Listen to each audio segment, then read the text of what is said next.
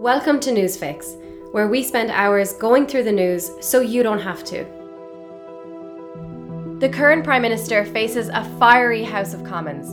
A former Prime Minister receives intense objection to his knighthood, and a prince anxiously awaits a judge's decision. Who is sweating? Well, it's Wednesday, January 5th. Here's your Newsfix.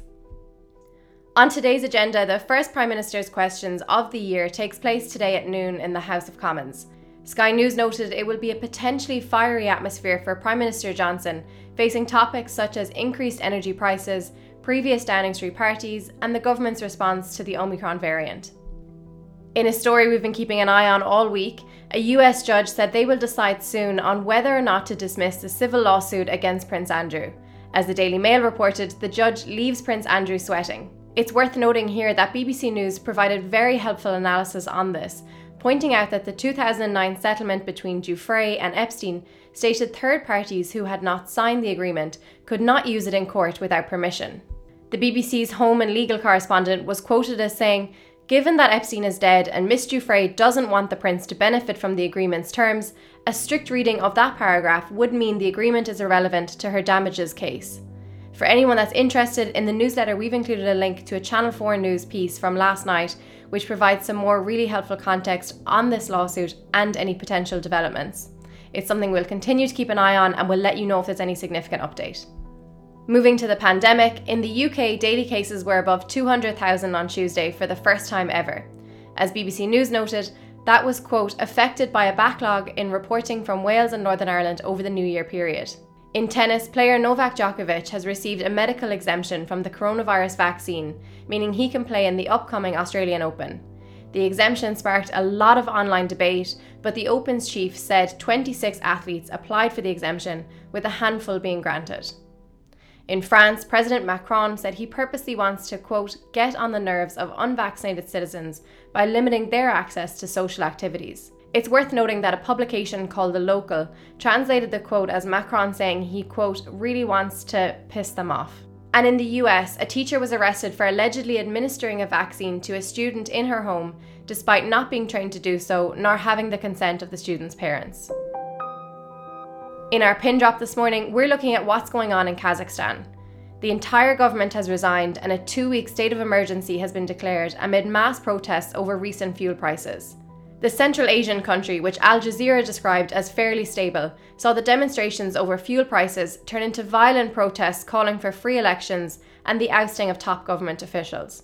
According to CNN, the government announced on Tuesday evening they would restore the fuel price cap in a particular region. Prior to that, police had to use flashbang grenades to disperse protesters, with footage reportedly showing burned out police cars. It's a story we'll keep an eye on, and if there's any significant developments, we'll let you know. In two societal shifts this morning, in England and Wales, a ban on photographing women breastfeeding will be introduced in what Dominic Raab described as an effort to stop women from being pestered. Meanwhile, in Ireland, a minimum price of alcohol has been introduced to curb excess drinking, with campaigners saying it could save lives. In some context from the Irish Examiner, it said, quote, in SuperValu, for example, a slab of 24 cans of Guinness was being sold for €18 yesterday. But under the new laws, the same slab must cost at least €39.77 from today. In Twitter trends, actor Emma Watson has been trending online after an Instagram post expressing solidarity with the Palestinian people, which was met with some claims of anti-Semitism by Israeli envoys. According to The Times, a, quote, combative former Israeli ambassador to the UN tweeted, quote, 10 points from Gryffindor for being an anti-Semite. Israel's current ambassador to the UN also acknowledged the expression of solidarity, tweeting, quote, fiction may work in Harry Potter, but it does not work in reality. If it did, the magic used in the wizarding world could eliminate the evils of Hamas, which oppresses women and seeks the annihilation of Israel, and the Palestinian Authority, which supports terror. I would be in favour of that. End quote. Many activists were critical of the accusations of anti-Semitism, saying the reaction to the non-political post by Emma Watson showed any deviation from full support of Israeli policies could be labelled as anti-Semitism. Now, more than 600,000 people have signed a petition to have Tony Blair's recently awarded knighthood removed. Why? Well, most cite Blair's role in the Iraq War and the narrative of, quote, weapons of mass destruction as a key reason for their objection to the honour. In terms of who is actually supporting him, the current Labour leader, Keir Starmer, who already has his knighthood. Stammer said Blair has earned the honour, adding the current Prime Minister has not.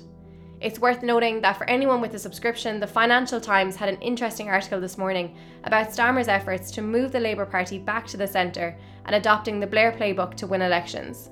It makes for a pretty interesting read. Now, in Tuesday's Newsfix, we wrote about a group of girls' schools in England saying admissions would be based on a student's assigned gender at birth. We asked you guys about this on our Instagram, and 55% of you disagreed with the statement, saying admission should not be based on the gender assigned to a child at birth. Meanwhile, 62% of you said you feel it is discriminatory policy against trans pupils. And for anyone that doesn't follow us on Instagram, it's newsfix_. We do a lot of quizzes, a lot of polls to get you really engaged in the news that's going on. And lastly, an anonymous painter using the pseudonym Red was fetching 5 figures for his work. It turns out the artist is none other than Madonna and Guy Ritchie's son Rocco. The revelation has split opinion, with some critics not holding back on their thoughts. For example, the Guardian art critic Jonathan Jones said, quote, "They compare him with the street artists like Banksy, but to be honest, the only street they remind me of is the King's Road, where this kind of bad art is sure to sell to posh fools."